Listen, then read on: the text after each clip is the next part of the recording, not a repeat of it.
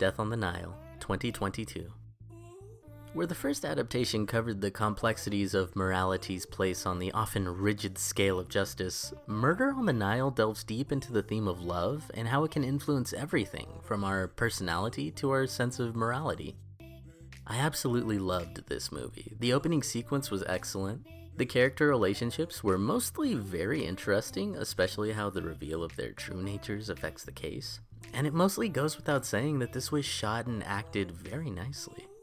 Poirot is still his beautiful, tongue-tied self and has some outstanding character moments in this romp.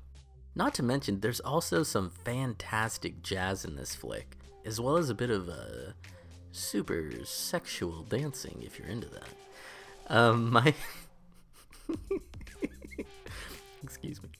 My biggest bone, which honestly isn't even a problem given the greater focus and wonderful execution of the theme in this film, is that once the murder occurred, I guessed and only grew more confident in my guess as to who the killer was until I was inevitably proven right.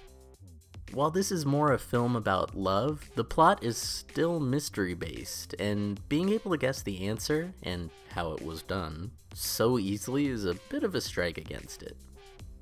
And so I live on, sincerely hoping for a trilogy of these films, although I suppose only time will tell.